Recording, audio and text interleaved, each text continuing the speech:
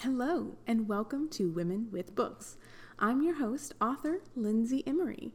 I want to start off with a huge, warm welcome to all the listeners who have joined me recently. I am so excited that you're here. If you're listening because of Sarah Wendell's romance podcast recommendations, I just want to say, frankly, you're in the right place for you. Like, obviously, listen to Smart Bitches Trashy Books. Sarah is the OG of romance pods. But then, listen to her and then come here because, it's like peanut butter and jelly. We go good together. I took a podcasting break this last month to get some episodes ready and scheduled for the next few months, and I really think you're going to love what's coming up, including today's episode with Christy Woodson Harvey. And we laughed so much during this episode, and it's so funny. I totally didn't know that this episode's release date and her book release date was going to coincide with the season premiere of Southern Charm on Bravo. So, her book is The Secret to Southern Charm. There's a show on Bravo about it's a reality show set in Charleston called Southern Charm, and now they've got one in Savannah and maybe New Orleans. But, it's one of my main reality show guilty pleasures. And somewhere out there, there's a very smart, slightly evil publicist who is laughing at all of us because we didn't understand that all of these things were going to work together. But I had this idea. Let's do something for Christy and for Women with Books. If you repost my social media about this episode, which I put up the day it's released, you can find it at Women with Books Facebook page, or my Lindsay Emery Twitter at Lindsay_Twitter, at Lindsay_Emery on Twitter, or my Instagram, which is at Lindsay Emery. And you can repost the things I say about this, my graphics about this episode, and use the hashtag Southern Charm. And I was thinking, what if we could get this book on Bravo, or get some of these people to read? I mean, it just makes sense. Southern Charm on Bravo, The Secret to Southern Charm, which is a book about Georgia. These things need to go together, right? Because I dream big, people. I dream B-I-G big. Let's get it on Bravo. I also just wanted to note in the show notes that you'll find a link to Christy's design blog, which we talked about in the episode. She's going to be posting tons of cool stuff about the new book on the blog. And once you hear us talking about it, I'm sure you're going to want to go there and check it out. Also, we talk a lot about the first book in the series. It's called Slightly South of Simple. And I've put a link to that in the show notes because right now, when her second book is being released, they put the first book on sale for $1.99. So go to the show notes, click that. Because if you like what you hear in the episode, you're going to want to read both books because they're kind of like birthday cake and ice cream. I mean, you could have them separate, but you want to have them together. I mean, they're really best together. With that very wise advice from me, bravo, birthday cake, and ice cream, let's get on with the interview with Christy Woodson Harvey. Welcome to our guest today, Christy Woodson Harvey. How are you doing today? I'm great. Thank you so much for having me. You're welcome. I've been wanting to have you on for a while. I'm so glad we were finally able to make it happen. I know, me too. I read the first book in the series that we're about to start talking about, Slightly South of Simple, last year on vacation, and it just was so perfect and made me so happy while I was on that beach that I knew that I needed to spread the word and let other people be happy. So we'll get started about that. Okay. The new book that you have coming out is The Secret to Southern Charm, which is an amazing title, by the way, and we'll talk about that in a second. Okay. But it's the sequel to what I just said, The Slightly South of Simple, and I would love for you to tell us a little bit about the world of Peachtree Bluff and the characters. Absolutely. Well, Peachtree Bluff, oh my goodness, I love it so much. I have to be honest in that when I originally started writing this series, I was setting it in Beaufort, North Carolina, which is where I live, which is very, very similar to Peachtree Bluff, Georgia. But my editor actually also works with Mary Alice Monroe. And if you've read her books, you know she writes about the South Carolina Low Country. And so she was like, okay, I've got Mary Alice writing about South Carolina and I've got you writing about North Carolina. And, you know, when you go to other states that are in the South, people don't really differentiate. She was like, let's write about somewhere else. So I was like, okay, I'm going to write about coastal Georgia. And so I did a lot of research on coastal Georgia. And fortunately for my purposes, it ended up being a lot like Beaufort, North Carolina. So that worked out really well. But I loved writing about a new place and getting to kind of create this fictional town and these sort of quirky characters that are in it. And the series is really about these three grown sisters who all, for very different reasons, end up coming home to live with their mother for a year, which is every mother's dream, right? Not just their kids, their grandkids, too. Yes, the kids and the grandkids. Yes, so she has this sort of simple, easy little life. She's been widowed for about 16 years. And so she's getting used to her empty nest and her quiet and her routine.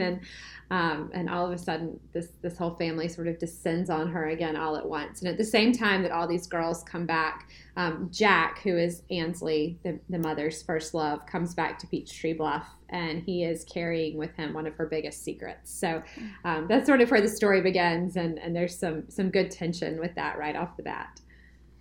Yeah, so when I picked this book up, and I don't remember, I must have seen it or I've been drawn by the beautiful cover. I mean, because you have great covers. Thank you. But so Slightly South of Simple, when I got it, I did not expect so much drama and in a beautiful way. I mean, it's like a civilized soap opera or something. I was trying to think, or a Southern telenovela. Or I love that, a Southern telenovela. Can we write that down? Can we use that as an endorsement? That's awesome. Yes, I would love to, because I was just like, oh, look, they all have these, they're these pretty women and they live in these beautiful houses, and then they, have these, melodic names, and then you go, whoa, what just happened there?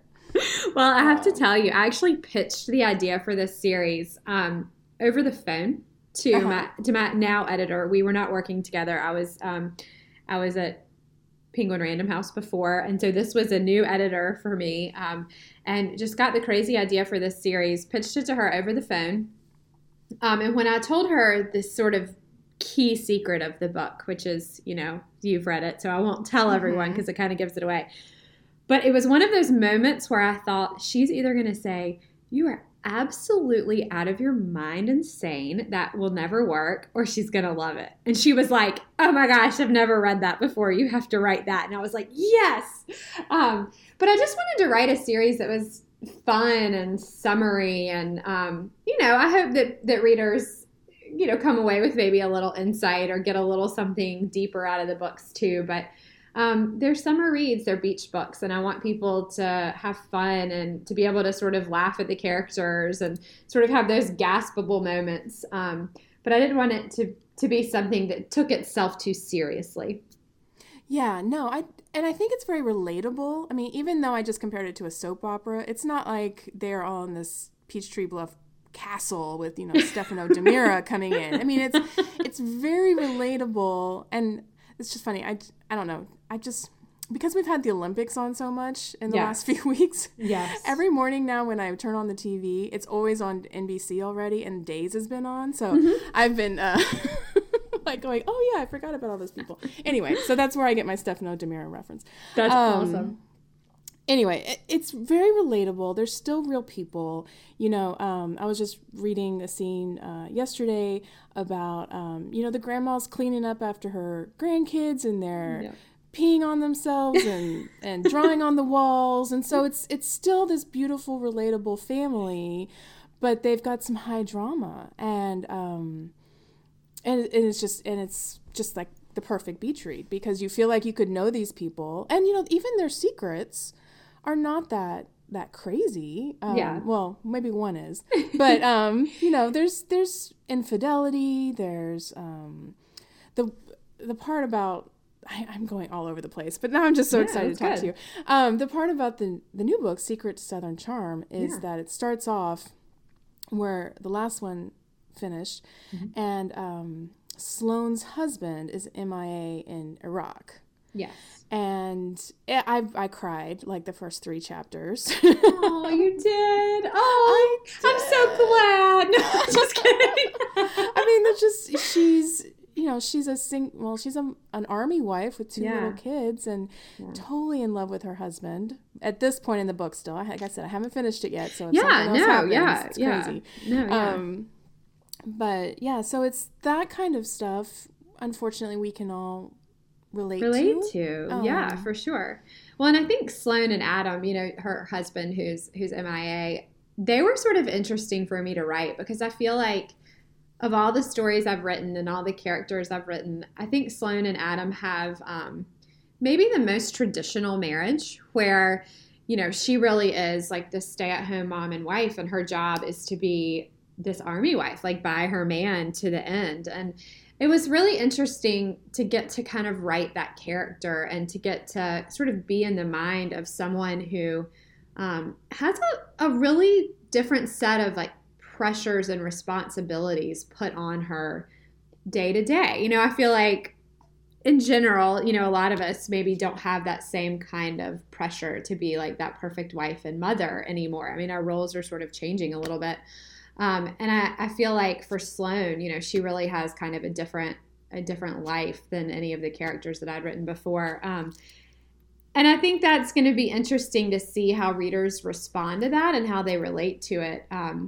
But I hope they do, and I hope they can sort of understand, Sloane's life and her role and what she's going through and what she's feeling. Because in that moment, where she realizes that her husband's gone, I think for Sloane, it's more than just realizing my partner and my husband and the love of my life may be gone, but it's like all of a sudden nothing in her life makes sense if he's not there anymore. And so I think for her, it's even more than just the realization of, the love of my life is probably enduring something horrible right now, but it's like, where do I go from here? And who am I again? That sort of thing. So it was hard to write in some ways, but also, really interesting to write too, to kind of get to be in the head of this different character than maybe what I normally write. Well, so far, like I said, I'm crying. I'm there with her. And I can't even imagine what that went through, but you've done a great job describing it. Well, thank you. One of the things I thought was kind of interesting about when I read the first one, and I wasn't sure if you were going to continue it with the second one, is you have 2 POVs, points of view, and between Ansley, who's kind of the mother of the 3 daughters, and then you go back and forth between her, and then in the first book it was Caroline, and then now it's Sloane in the second book. And I was wondering, how did you decide to go back and forth between the mom and each of the daughters? Well, I think more than anything, when I was thinking about this series, and I've never written a series before, this is something that's new for me. And so in a lot of ways, it was intimidating. And it was sort of my new editor's idea. She was like, I feel like this would be good for you. I think it would be growth. I think you need to do it. And so in some ways I was intimidated, and in some ways I was so excited because I thought, what would it be like to have the opportunity to spend all these pages with these characters? So just, I think when I was thinking about, how does this plot make sense and what is the best way to kind of unveil each of these women's stories, but also show their really distinct relationships. I sort of played around with the idea of, doing it in third person and having each of their stories equally weighted through all 3 books. But I liked the idea of getting to the end of each book and having one story sort of tied up nicely with a bow, and then having one story still sort of left open. And so I think it made the most sense at that point to give each sister her own book, but then have Ansley, the mother, sort of be the thread that kind of runs through all the stories. Because I hope and I think that readers will feel that Ansley really is kind of the thread running through these sisters. She's sort of what bonds these very different women together. And I think, as the story continues to unravel, you can see sort of which each of the sisters garnered from their mother, and then, of course, how they're very different from her, too, which is just the beauty and the fun of getting to write all these different family dynamics. And so I just want to clarify. So there will be a third book, Emerson's? Yes. Okay. Emerson, yes. Good, because I'm reading this now. I'm like, if I don't get this Emerson book, I don't know. I mean... Yes. No, I mean, I think I would have a lot of people be really mad at me because there are definitely some cliffhangers at the end of book 2 that I think people will be like, are you kidding me? Like, you just left me like that. I had some, a lot of people didn't realize that Slightly South of Simple was the first book in a series. And I had a lot of emails like, I really loved this book, but why would you end it like that? Mm-hmm. Like, because there's going to be another one. Don't worry.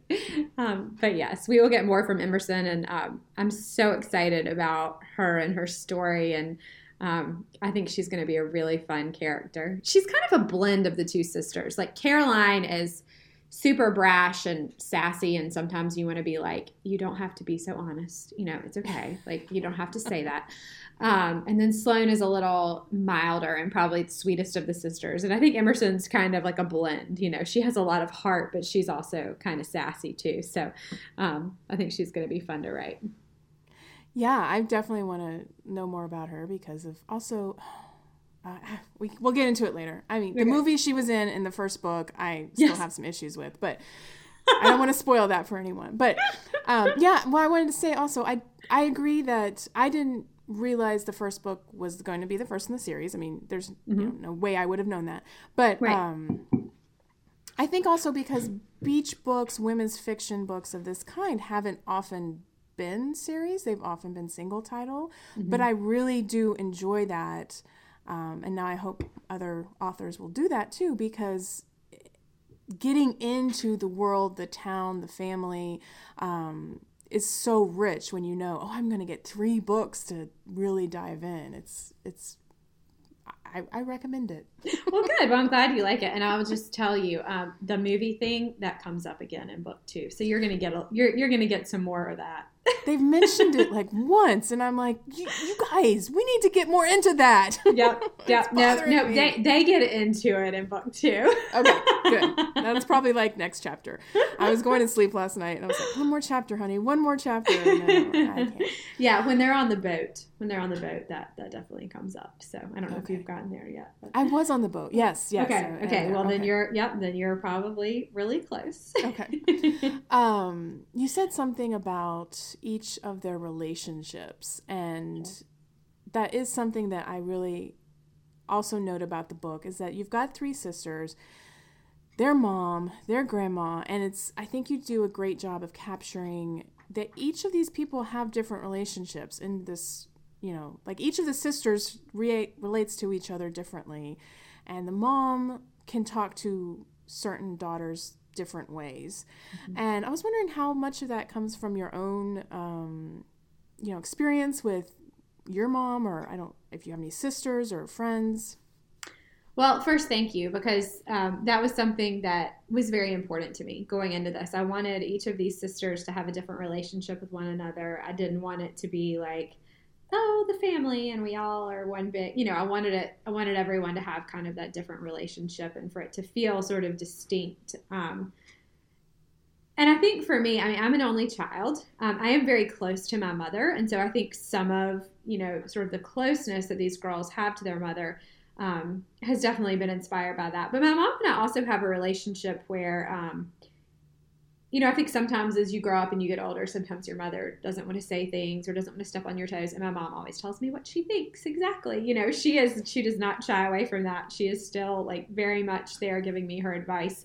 And she said to me so many times that it's difficult to parent adult children because you have a shifting role in their life. Whereas, growing up, obviously you were the one making the rules and telling them what to do and giving them advice. Then when you're grown up and you have your own kids and your own family and your own husband and all of those things, it's sort of hard to know, where do you step in and where do you step back? And that really was very helpful for me in writing the character of Ansley, because I think you'll see throughout this series, there are spaces where Ansley kind of struggles.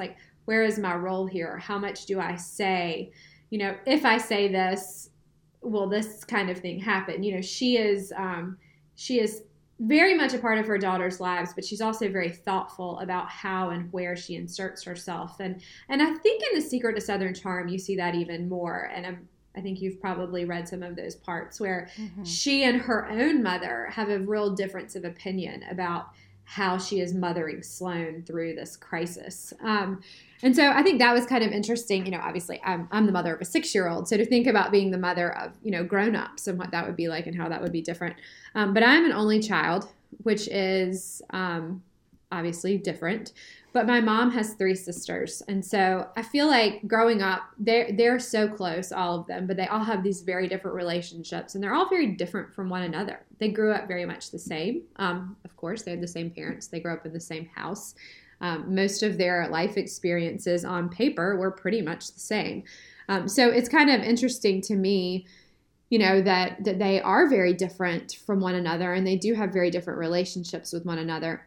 And I wouldn't say that any of the relationships that the Murphy girls have with one another mirrors in any way, like a relationship that my mom has with one of her sisters. But it definitely lent me that insight of, you know, Sister A and Sister B have a different relationship than Sister A and Sister C. And so I really, you know, I sort of thought about those family dynamics a lot when I was writing this story. Yeah, and Ansley, going back to her, I do like that she's, again, a real person. She's a great grandma, but she's also like, dang, I used to have a very quiet life. And now Yeah. I love these grandkids, but I would like to go out and drink some rosé. And right. And you know, and I think I wanted that for her. Like when you know, you're thinking about writing a character that's older than you are and kind of getting in that mindset. And I think as children, we probably tend to think like mom is going to be so excited that I'm coming home, you know, and really, I'm sure, I mean, mom's probably really excited when you come home for the weekend or the week. But when you're like, you know what, I think I'm going to be home for a few months, she's probably like, oh my gosh, you know. And so I really was just trying to think like, surely you're a little bit conflicted about that. I mean, of course, they're really close and she loves them and being a mom is like the most important thing in her life. But you know, at some point she has her own friends and her own job and her own relationships and things going on. And I was speaking somewhere, it was right when The Secret to Southern Charm, like when I knew it was coming out, and I was talking about, you know, Ansley and having these 3 girls and all these grandchildren come back home. And I said, you know, that's every mother's dream, right? And I think it was the biggest laugh I've ever gotten in an audience. It was all these women, you know, that were probably like my mom's age or older. And they all were just dying laughing. And a lot of them came up to me after and they were like, no, we do not want y'all to come back home when you leave. Well, and then to complicate this is that Ansley was a widow and had to raise her daughter. And I won't get too much into that because I think that's kind of a reveal in the first book too. Yeah. But she was a widow and had to raise her 3 girls by herself and didn't get a lot of help. Mm-hmm. And now they're going through their trying times and she feels like, okay, now it's my job to step up and get help. But hey, I didn't get any help. Yeah. So that is a really interesting battle that I think a lot of women can relate to. But this discussion is why this book and these books make such good book club books. Like, obviously, I really just needed to talk to someone about Thank you for the plug. Thank you. Seriously. So it's like a twofer. It's a beach book and then one you can go talk to your girlfriends about. Well, thank you. Well, you know, I always, when I tell people about this book, I'm always like, it's a great beach book. I mean, not only because it's a, you know, fun, interesting read, but the cover makes you feel like you can be on vacation. Both of the covers, I think I've told you in my emails, I'm just like, I just love your covers. And I know a lot of the other reviews say that too. What do you think makes a great beach book as a reader when you're looking for your vacation reads? That's a really good question. And I will say, for one thing, I think just being an escape, you know, is always kind of nice. And I don't want to have to think too much. Mm-hmm. You know, I mean, I think a little bit is good. I also don't like that feeling of like, wow, I just wasted 4 hours of my life, but I think to not have to think too hard, to just kind of like be on the journey with these characters, and to feel something and feel like you can relate to them, but also just to feel like you've escaped a little bit. But also I tend to read thrillers on the beach because I don't like to read them at night. So a lot of times I'll save up like all the, scary books that I've wanted to read all year long and read them on the beach because, I can fly through them and I'm very interested. And that's, definitely a different kind of escape. But I don't like to read them before bed because then I have like weird nightmares or I'm like, oh, what was that noise? The slasher's coming for me. But I think, just those traditional beach reads that tend to take us, to a different place. And, I love a good beach setting, obviously. I tend to write those. And I live at the beach, so there's a lot of inspiration in that for me. But I think those relatable characters that you can sort of fight for and feel like you're sort of facing their battles with them, but also that you're getting to escape a little bit. That's so funny you said that about thrillers. My thing, I just realized this, I guess maybe during my last vacation, is I really love to read books about cold places when I'm on the beach. Mm-hmm. Like rainy, if it's rain, or if it's, you said that about cold, like the Norwegian, Swedish crime thrillers, like all that stuff where it's just like there's a snow, which is just so dumb because I'm on the beach, I'm sweating, but I don't want to like... My mind wants to then cool off, maybe. That is hilarious. Yeah, because you're like burning out. Well, it's like the opposite effect. It's like when it's cold and freezing, you want to read, warm, beachy things. And then when you're on the beach, you want to read about cold things. I like that. I think that works. Well, yeah. Well, we talked a little bit about also the Southern influence, and obviously it's in both the titles.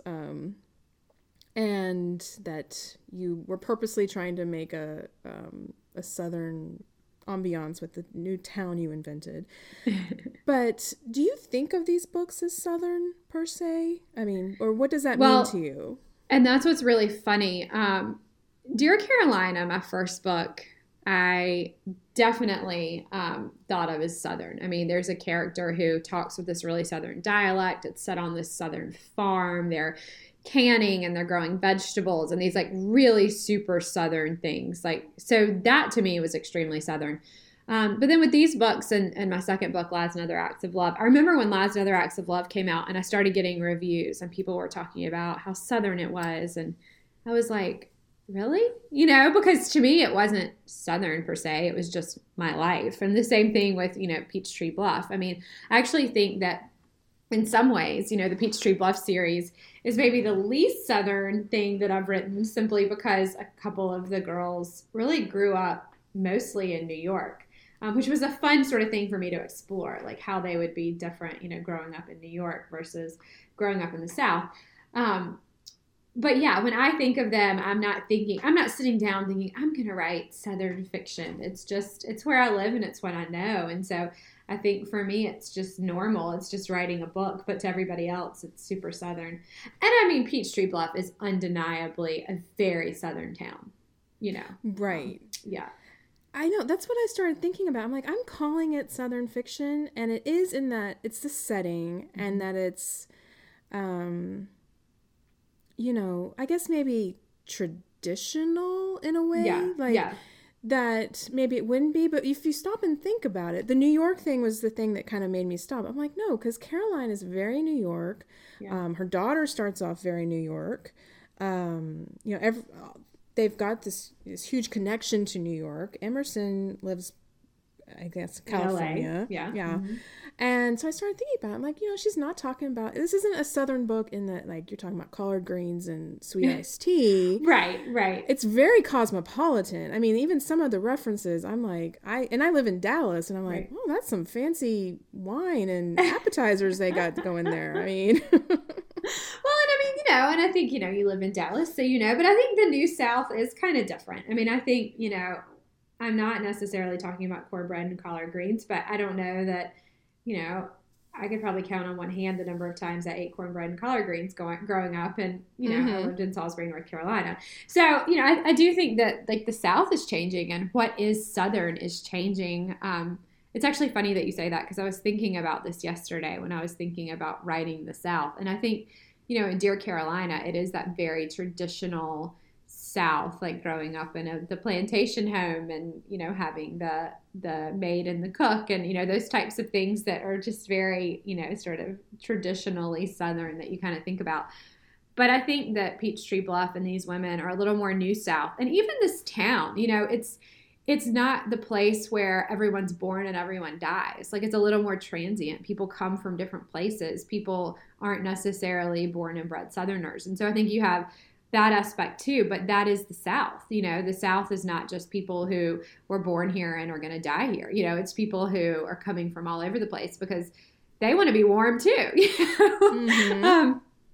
But so I'm not sure that it's really even anything that I thought about when I was writing. It's not something that I think about at all. I don't think like, oh, I'm going to make this book Southern, or, oh, they are calling me Southern fiction, so I have to make sure it's Southern. It's just, the story that I'm telling, and it happens to be set in the South. And I do think, especially in The Secret to Southern Charm, like having the Southern grandmother, or, grandmother / great grandmother, Ansley's mother, having her as a part of this book does sort of add that little bit of a Southern flair. But in a lot of ways, she is not a traditional Southern grandmother at all. I would agree. But I think, she was definitely a good foil for Ansley, and the kind of mother that she is versus the kind of mother that Ansley is. And not that one's right or one's wrong, but just that they just have a very different parenting style and had a very different way of raising their kids. And I think that Ansley was very much influenced as a mother by the way that her mother was. She was very much, she didn't want to be the same kind of mother that her mother was. And that's very clear. Especially, in the second book, and I think a little bit in the first too, but she was very influenced by that. So, really, really long story short, but yeah, I definitely think they're Southern fiction, but I'm not sitting down thinking, okay, how do I make this book Southern? It's just, it's what I know. Well, yeah, and it comes across very organically, and similarly, the other organic thing that I think comes out is your design influences, because Ansley is an interior designer. Yes. And you have a blog that is quite well known. It's Design Chic. The Design Chic, or just Design Chic? Yep. Design Chic. Mm-hmm. And it's all over your Instagram. I mean, interior design. And I think there's so many similarities between the two. The graciousness, but the modernity, and like that blend of traditional and modern. I mean, almost like your design aesthetic is your book, and vice versa. I don't know if maybe I'm overthinking it. No, you're totally not. And I think that was one of, like, as you put it was one of the very organic things about writing this book for me, is like being able to create this interior designer character. 7 days a week, every day, like I am writing about interiors. I'm looking at photos. I'm, reviewing products and talking to architects and designers and, looking at fabrics and going to shows and touring houses and, all of those things. So, while I am not a decorator per se, that is very much like, I guess, my journalistic world at this point. That's really what I write about on the blog and, for publications and all that kind of thing. So it was a very seamless transition and kind of fun. And it was actually funny to me. Somebody said something about The Secret to Southern Charm, and they were like, Ansley's such a name dropper. And I was like, such a name dropper? What? And I went back and looked, and, she'll be like, oh, well, let's use like this Schumacher fabric or whatever. And I'm like, I don't think that's name dropping. I think that's just being a decorator. Like, you're working with a brand. You can't just be like, oh, hey, we're going to stick a chair in that room, So it was kind of funny, because to me, like, I don't even think about it. But I was like, oh, I could see how someone would think that. But I think that's just your job, No, I think it makes it authentic. But there was a part of me, because I appreciate beautiful interior design. And in fact, I probably need some opinions on my dining room. But, so I'm reading this and I'm like, oh, I don't know what that word means, but because I know Christy's taste, I bet that is really beautiful. Well, and I think for me, it was kind of a way to pull my two worlds together. And that is sort of where my following began, was on Design Chic. And so I think for the people that, I think a little bit like those references are like a little bit for my blog readers because, those are the things that they love and love reading about. And so I definitely, thought of them when I was writing these books. And I thought, well, I'll add, things that are like maybe a little bit of an extra detail for someone who is a big design lover. But I also tried really hard to not, like ruminate over the threshold choice or whatever, like I want you to have a sense of place, but also I realize that everyone does not care like what color the piping on the sofa is, so I sort of try to like, and sometimes actually I would find myself like describing a room or something. And then in the next draft, I would be like, yeah, we're going to take that down to the bare minimum. Just so that, people who don't really care that much about design don't feel like, oh, I'm really bogged down in all these details. But for me, it was just, it's fun and just something that was a good way to tie both of these things that I love to do together. Yeah. And I think it, again, kind of goes back to Ansley's character. It's how she looks at the world. I mean, right. She's looking at a house and going, that could really use some black shutters. Or, right. She meets someone and she's like, their linen pants are pressed. I mean, she's right. just like that type of person that's noticing those details because that's how she is. And she will just recognize brand names and stuff because that's her job. But I didn't think it was overwhelming. But I did want to suggest, I don't know if you've done this or not, but I was like, Christy really needs to make me a picture of what these houses look like. So, I do that every time. Oh, you do? If you got, Is it on yes. the blog? So oh. yes, so that's what we always do. Launch week on the blog, we go through and like every house that's been mentioned in that book, we do like a home tour of. So like we'll go through and look at each room and it's so fun. I've actually already done the ones for this one, and she's redoing Jack's house, and so that was like sort of one of the main focuses. But we did Jack's house this time, and actually I'm glad you said that because I'll rerun Ansley's house. Guys, and I just want everyone to know, I did not know this. This was not like that's so funny. Fallon. We could have tell me about the thing. No, we didn't plan this. I was like, because I'm reading it, going, this sounds all so lovely, and I see her Instagram. I'm like, she could really put these things together. Okay, yay! So let me know when those come out. Yes, and I can't wait. That was actually my mom's idea, so I thought that was such a good idea. Yeah, good job, Mom. She does a lot of like, we do the blog together. So she does a lot of like she does all of the finding of the pictures now, to be honest. So I'm just sort of like the little writer over here. She does so much. But yeah, so that's kind of one of the fun things is like dreaming what these houses look like and then finding to like show everyone what they look like. So that's funny that you say that. I love it. Well, no, because I think a lot of authors, we use visual things when we're writing to help us kind of create it, and right. I think this would be great to, and then sometimes I share my Pinterest board or whatever, like these are my inspirations, and it's like a picture of Reese Witherspoon in Paris or whatever, it's lame because it's all I got, but you got like actual meat you can show people, so that's gonna be so fun. No, it's totally not lame, and in fact it's actually kind of impressive because whereas I have no trouble finding the house, people are always like, who would you want to play so-and-so in the movie? And I'm like, I have no idea. Like, I don't know. I just don't know. So see, you're better than I am. I mean, you should have like a person in mind when you're writing a character, but I guess I don't. I don't know. Yeah. I always do, but then I don't. And then, well, like my book that's about to come out later this year, I go to the Pinterest board all the time, and right now it's secret. And I've been trying to decide if I'm going to let it out or not because I don't, it's so strong for me and I don't want to influence other people. I'm like, there's like 30 pictures of the same actor.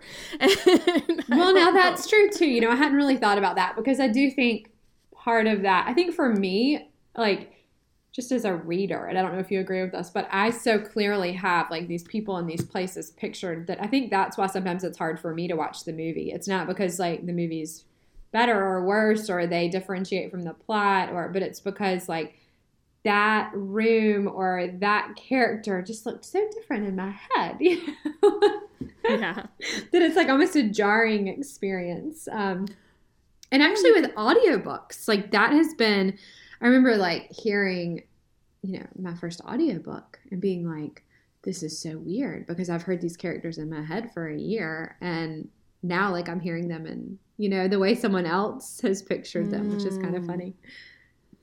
Do you listen to a lot of audiobooks? I do a decent amount. I do a pretty good amount of traveling, and I can't do anything on a plane. Like I can't read, obviously when I'm driving, I listen to them, but even on a plane, like I can't read, I can't watch TV because I get kind of motion sick. So I listen to a lot of books on tape when I'm traveling, and I love them. I have been listening to I'm on the third book, Rich People Problems. The first one was Crazy Rich Asians, and the second was China Rich Girlfriend. And now I'm on. There's like those are the perfect things you want to listen to when you're like on a plane and you just want to like zone out. But they're really funny and the accents are very good. I'm really excited about that movie. I think I'm going to suggest to my book club we read at least the first book in that series and then go watch the movie together. I think it's coming out in August. Well, I mean, it's going to be awesome. I can't wait for that. So hopefully I'll be all caught up by then and, you know, ready to go watch it. But talk about a different world, like just unimaginable. Like these people are so ridiculously wealthy and, you know, they're boarding their remodeled, you know, 747s and, you know, that are like their personal plane. I mean, it's just a total buying a hotel. Yeah. Buying a hotel because the owner's a jerk or because the manager's a jerk and won't let their daughter stay there or whatever. I mean, it's pretty crazy. Because it's raining and they need a room. Right. So, yeah. Right. So just buy the hotel. I mean, obviously, isn't that what you would do? That's what I would do. Sure. I don't know how much hotels cost in North Carolina, but oh, I'm totally kidding. But yeah, I mean, it's funny. It's a fun, definitely a fun listen. But yeah, I love audiobooks, and I'm actually kind of new to them a little bit. I mean, I've listened to them here and there, but I've really gotten into them in the past couple of months. So what else? Let's just go ahead. What else have you been reading or enjoying? Oh, that's a great question. Okay. I'm actually reading 2 books right now, and I hate it when I do that. But, you know, sometimes it just accidentally happens that you're reading 2 at the same time. But I'm reading True Places by Sonia Yerg, which is, it hasn't come out yet, but oh my gosh, I love it so much. It's about this like feral child that they find in the woods. It's been like sort of abandoned and has lived on her own in the woods. And this very suburban mother and family, you know, this mother finds her and basically, like long story short, decides that, you know, her family needs to take this girl in. And I think the thing that's so interesting about it is that it's like kind of an extraordinary situation, but this family's so normal. You know, like this totally underappreciated mom who's always running from like sports practice to sports practice and volunteering for PTA and trying to make sure that her husband's world is perfect. And, you know, him coming home and being like, oh, don't you remember that business dinner in 20 minutes? You know, and like just that stress of like motherhood and so much to do and so much going on and so much busy in her life. And so I think it's very highly relatable in that way, but then also, just this very extraordinary circumstance of like finding this child who's basically been living alone in the woods for 2 years and like how do you rehabilitate this person? And so it's fabulous. I'm about halfway through it. And then I'm also reading, let me get this right, Family and Other Catastrophes, which I love that title so much. It's by Alexandra Borowitz and it's her debut, which always makes me excited. I always love to read debuts, but she emailed me and I was like, send it to me. I want to read it. So it is hilarious. I mean, like I am laughing out loud, like while reading this book. It is just, you know, this crazy family. It's the week before the protagonist's wedding.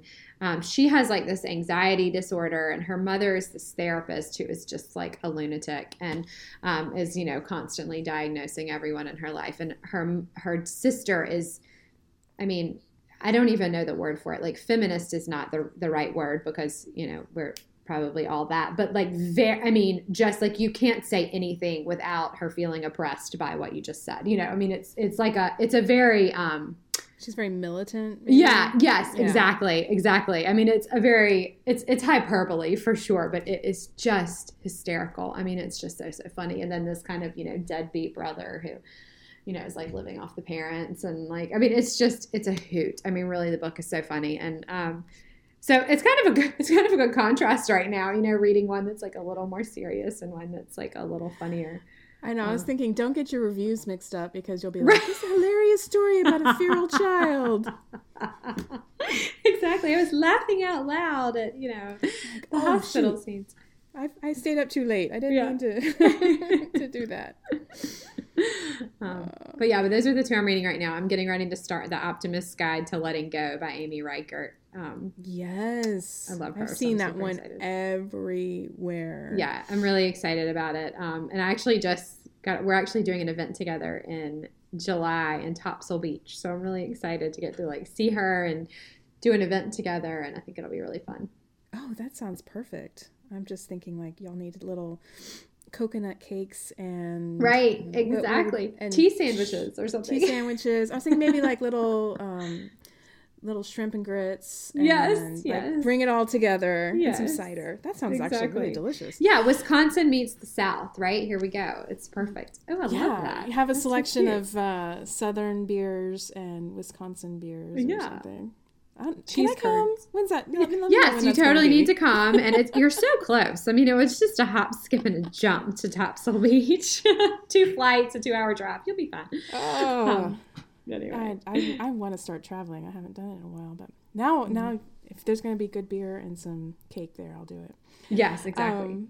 What book or genre would people be surprised that you like? I read a lot of nonfiction. This is actually kind of strange that I ended up being an author, but when I was growing up, I wanted to be a doctor. And I've always been very, very interested in science, and I did a lot of science writing in college, and thought about doing that like as a career because I love science. I'm very interested in it, and so I read a lot of nonfiction stuff. A lot of I'm really interested in like health and nutrition and that kind of stuff. Not that I necessarily do all the things that I'm supposed to do, but I'm very interested in genetics and epigenetics and sort of like all these new things that we're learning about like our DNA and that kind of thing. I think that would probably surprise people. They probably don't picture me piled back with books about our telomeres and what's going to make them stronger. But that's intense. That is really intense. Yeah, no. I'm thinking like the last science book I read was like Henrietta Lacks, which was really good. Yeah. I really liked that, but it wasn't super. No, yeah, but but it's just I'm just very interested in it, and I've always have been, and so yeah, but I definitely think people probably don't expect that. I wouldn't. I mean, going from dreams of being a doctor to beautiful design blog and contemporary Southern fiction. And it was so funny because my senior year of high school, I had this internship at a newspaper and just fell in love with writing and journalism, and I really wanted to go to journalism school. My dad was like, "Are you crazy? Like, you're going to go to journalism school instead of going to med school? Like, no, that is a terrible idea." But it worked out. So sounds like a dad. Yeah. Well, I did want to ask, so what came first, writing a book or the blogging, or how did you get started writing fiction? Okay, that's a good question. So actually, of all the things in the world, I had just finished my master's in multicultural and transnational literature, which is a very practical degree if you're looking for a job. People are just knocking down My major was international studies, so same. Yeah, I mean, though yours is probably a little better because you have probably a little business in there. Mine was straight up reading other cultures and stuff, which actually ended up being really useful for me as a Southern fiction writer. But at the time, I had no idea that's what I was going to do. And I ended up I took a job in finance because it was 2008, which, if you remember, was not a great year for our country's economy. And I was having a really hard time finding a job in anything fun and artistic and teacher-ish that I was wanting to do. So I was actually working in finance. I loved it. It was a great job. And I learned so much, but I just sort of missed writing, and I was doing some freelance work, and actually just randomly my mom called me one day and she was like, I feel like I need a new hobby, something to kind of keep me challenged. And I was like, oh, we should start a blog. And she of course was like, what's a blog? And it was a weird thing for me to even say because I graduated from journalism school in 2007, and being a blogger was a pejorative term. That was the dregs of society. It was not in line with our very journalistic scruples. And so it was actually kind of funny, but I was writing for all these people's blogs, and I was starting to see this is something, this is happening. There's something to this. And so we were both redoing houses. And so my mom was like, oh, I love interior design. Like, let's write about interior design. And our plan at that point was to do it for 1 year. And we were going to like finish these house projects. And really it was just a way for us to like share pictures with each other. And then like people started following us and we were like, oh, okay. And then after about like a year, we had like a really good number of followers and people started emailing us and saying like, you know, I'll pay you to feature my products, or, you know, could you, you know, write a blog post about us, and like wanted to pay us money. And we were like, what? Like, I didn't even know you could make money on a blog. Like, it just wasn't even something that had ever crossed my mind. And so it just kind of continued to grow. And we started just getting relationships with, you know, PR people and designers and architects. And it just sort of grew little by little. And the funniest thing was like, maybe like 4 or 5 years in, like we never told anyone. Like we didn't tell like our friends or like our families even. I mean, obviously our husbands knew, but you know, it wasn't like, I mean, we really didn't even tell anyone that we were doing this. And I remember one of my friends being like, do you have some sort of like secret side project that you would like to tell me about? Because yesterday I spent like 2 hours on this blog because I had, you know, was reading about, you know, end tables or something. I don't remember. And it came up on Google and she's like, finally, I was like, I should see who writes this. And she's like, and you're like my best friend. And I have no idea that you've been doing this for like years of your life.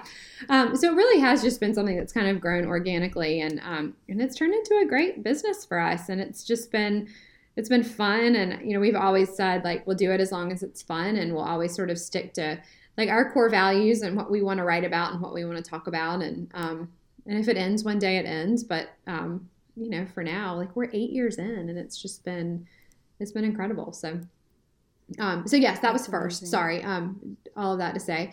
But so that came first. And, I don't know. I honestly cannot even tell you why I decided to write a book. It was just, I got this wild hair one day. I was like, I want to do something like really big. And this sounds crazy, but I was getting ready to turn 25. And I was like, I want to like just do something big. And I wasn't planning on even trying to get published, like nothing like that. I didn't even know if I could write a book. Like, I don't think that's something that you know. Right? I mean, did you know that you could write a book? Yeah. I mean, no. I mean, I started off with lots of short pieces, and then one day kind of looked at it, was like, that's close to 100,000 words. Why am I not writing a book? But still, it's so, to continue a bunch of short pieces into a full length plot and all that is terrible. It's a very different thing. It's a very different thing. And so I just wanted to do it for fun. And I mean, I loved it. I absolutely loved it. And just, you know, the way the characters kind of took over the story and things I wasn't expecting to happen started happening. And so I kind of put that to the side and thought, well, let's see if I can do it again, and worked on another one and kind of put it to the side and said, okay, let's see if I can do it again. And I wrote a third. And that's when I was like, you know, I think this is something that I really want to do.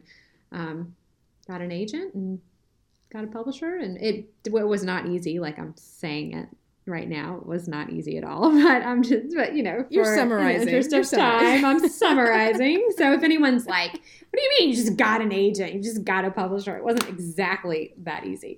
But yeah, I think Christy just calls up editors and says, "I want to write a book," and they go, "Okay, Christy, go for it." Yeah, exactly. I mean, right? Isn't that what everyone does? I just thought that's what happened. Yeah. No, I will say everything about this job has been like maybe a little harder than people would expect. I'm getting ready to go on a 5-week book tour, and I was just having my teeth cleaned, and the hygienist was like, did you have any idea that you would be doing this? And I was like, no, none. I mean, I thought I would do like 3 book signings and, you know, be done. But it's so fun, and I love it. And it's just like one of the most unexpected surprises and like great parts of doing all of this. So you just never know where life's going to take you.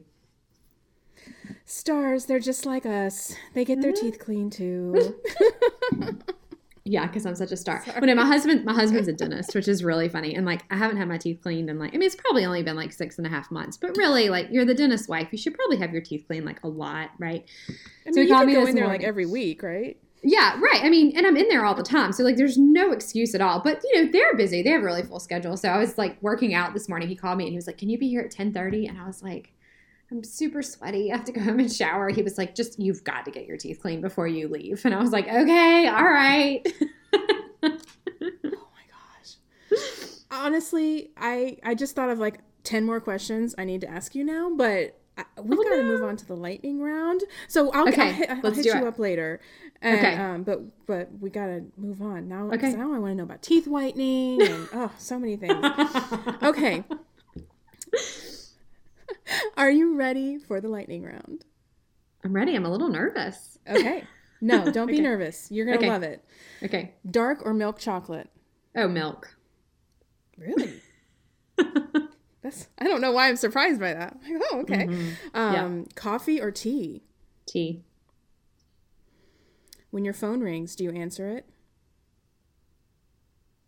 No. Just honest. No, I don't. No, that's fine. How do you normally waste time on the internet? Oh, Instagram. Like, I could just spend hours. Oh, I bet your Instagram's really beautiful.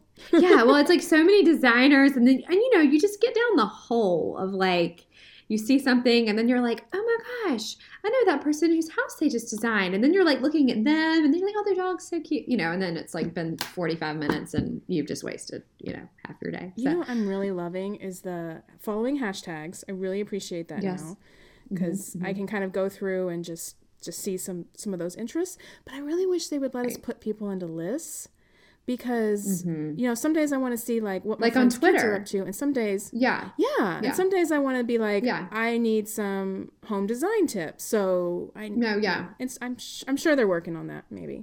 Oh, that's a really good idea. I totally agree, because sometimes I feel like I miss like all my friends' kids' pictures. I agree with you. That's a good idea. Okay, we'll talk to Instagram about that. Yeah, we should. On your next vacation, will you be at the mountains or the beach? The beach, ironically, even though I live at the beach.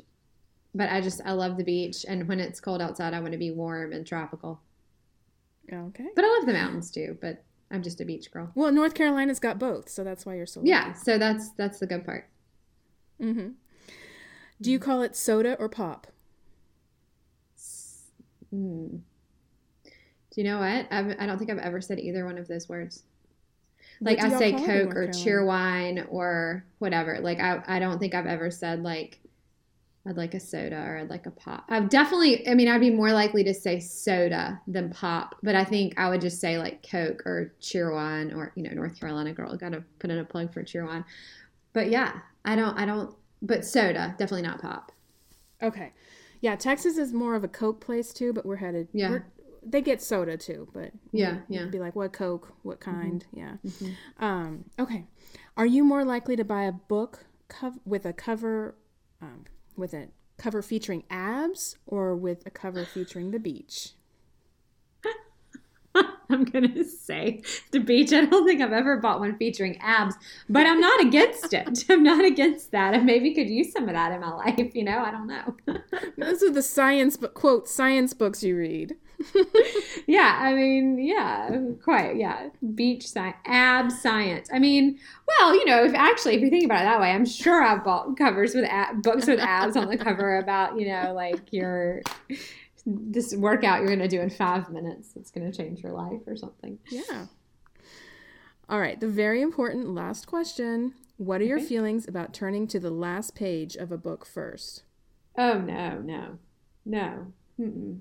No, I could never. No, it just ruins it. Then I'm like, why am I even reading the book? No. And you always, not always, but like a lot of times, like in my books, what's going to happen. It's not like, oh, like you're shocked and shaken when you get to the end. Hopefully there's like a fun surprise or twist like somewhere, but what they say, there's 7 stories or whatever. So, in like genre fiction, you probably kind of know it's going to happen, right? I think with genre fiction, but I was going to say, no, I did not know what was going to happen at Slightly South of Simple. You okay, good. All right, well, that makes me happy. That makes me happy. Yeah, but no, but that said, I love to read historical fiction. And obviously, 90% of the time, it's a very well-known historical figure. And I know what's going to happen. But I love just like the anticipation of getting to the end. I remember reading like The Other Boleyn Girl. It was a while ago. It was a long time ago. But it was like one of the first historical fiction books that I was really like just so into. And I'm like, I know exactly what's going to happen. Why am I so anxious right now? Like, I know how the story ends. This is not going to be like a surprise ending to me. But I was so caught up in the story. And I remember just thinking like, yes, like if you can do that, like that is, that's impressive work right there. Yeah. No, the same thing with me. My husband and I were watching the Ken Burns documentary, North and South. Yeah. Or Civil War, not North and South. Yeah. That's a different show. Civil War. And I'm getting so, like, what's going to happen? What's this battle going to be? And you know, and then sometimes I think there are little parts of history that you forget too. But yes, and I would not, although I will have to say, upon occasion, I shouldn't admit this because we've already gotten through, and I don't even have to say this, but I watched The Bachelor, which is like a huge character flaw, I know. But sometimes I will like look on the internet and I will like to see what's going to happen at the end because I just like really need to know. And then I'm usually mad at myself, but I wouldn't do it in a book. Okay, since we're talking about reality TV, I will say I was going to ask you something else. Do you watch Southern Charm on Bravo? I mean, religiously. Yeah, I mean, I love it. I mean, she seems too classy for that, so I'm not going to ask. TV. No, I mean, I think my favorite. Yeah, it's totally my favorite. I mean, and to be honest, like I used to be like a huge reality TV junkie, and now I'm kind of like, I'm like a little bit over a lot of it. Like, I think a lot of it's just gotten like a little bit too salacious, but I love some Southern Charm. And season 2 at the beginning, I think that was when it like really hooked me, when they were having the second baptism for the baby because the first godmother was flirting with the father. And I was like, you cannot write TV like this. Like, this is just, it's too good. I mean, it's just too good. So. I don't know when the new season starts, but we need to get your publicist to get your book on the show.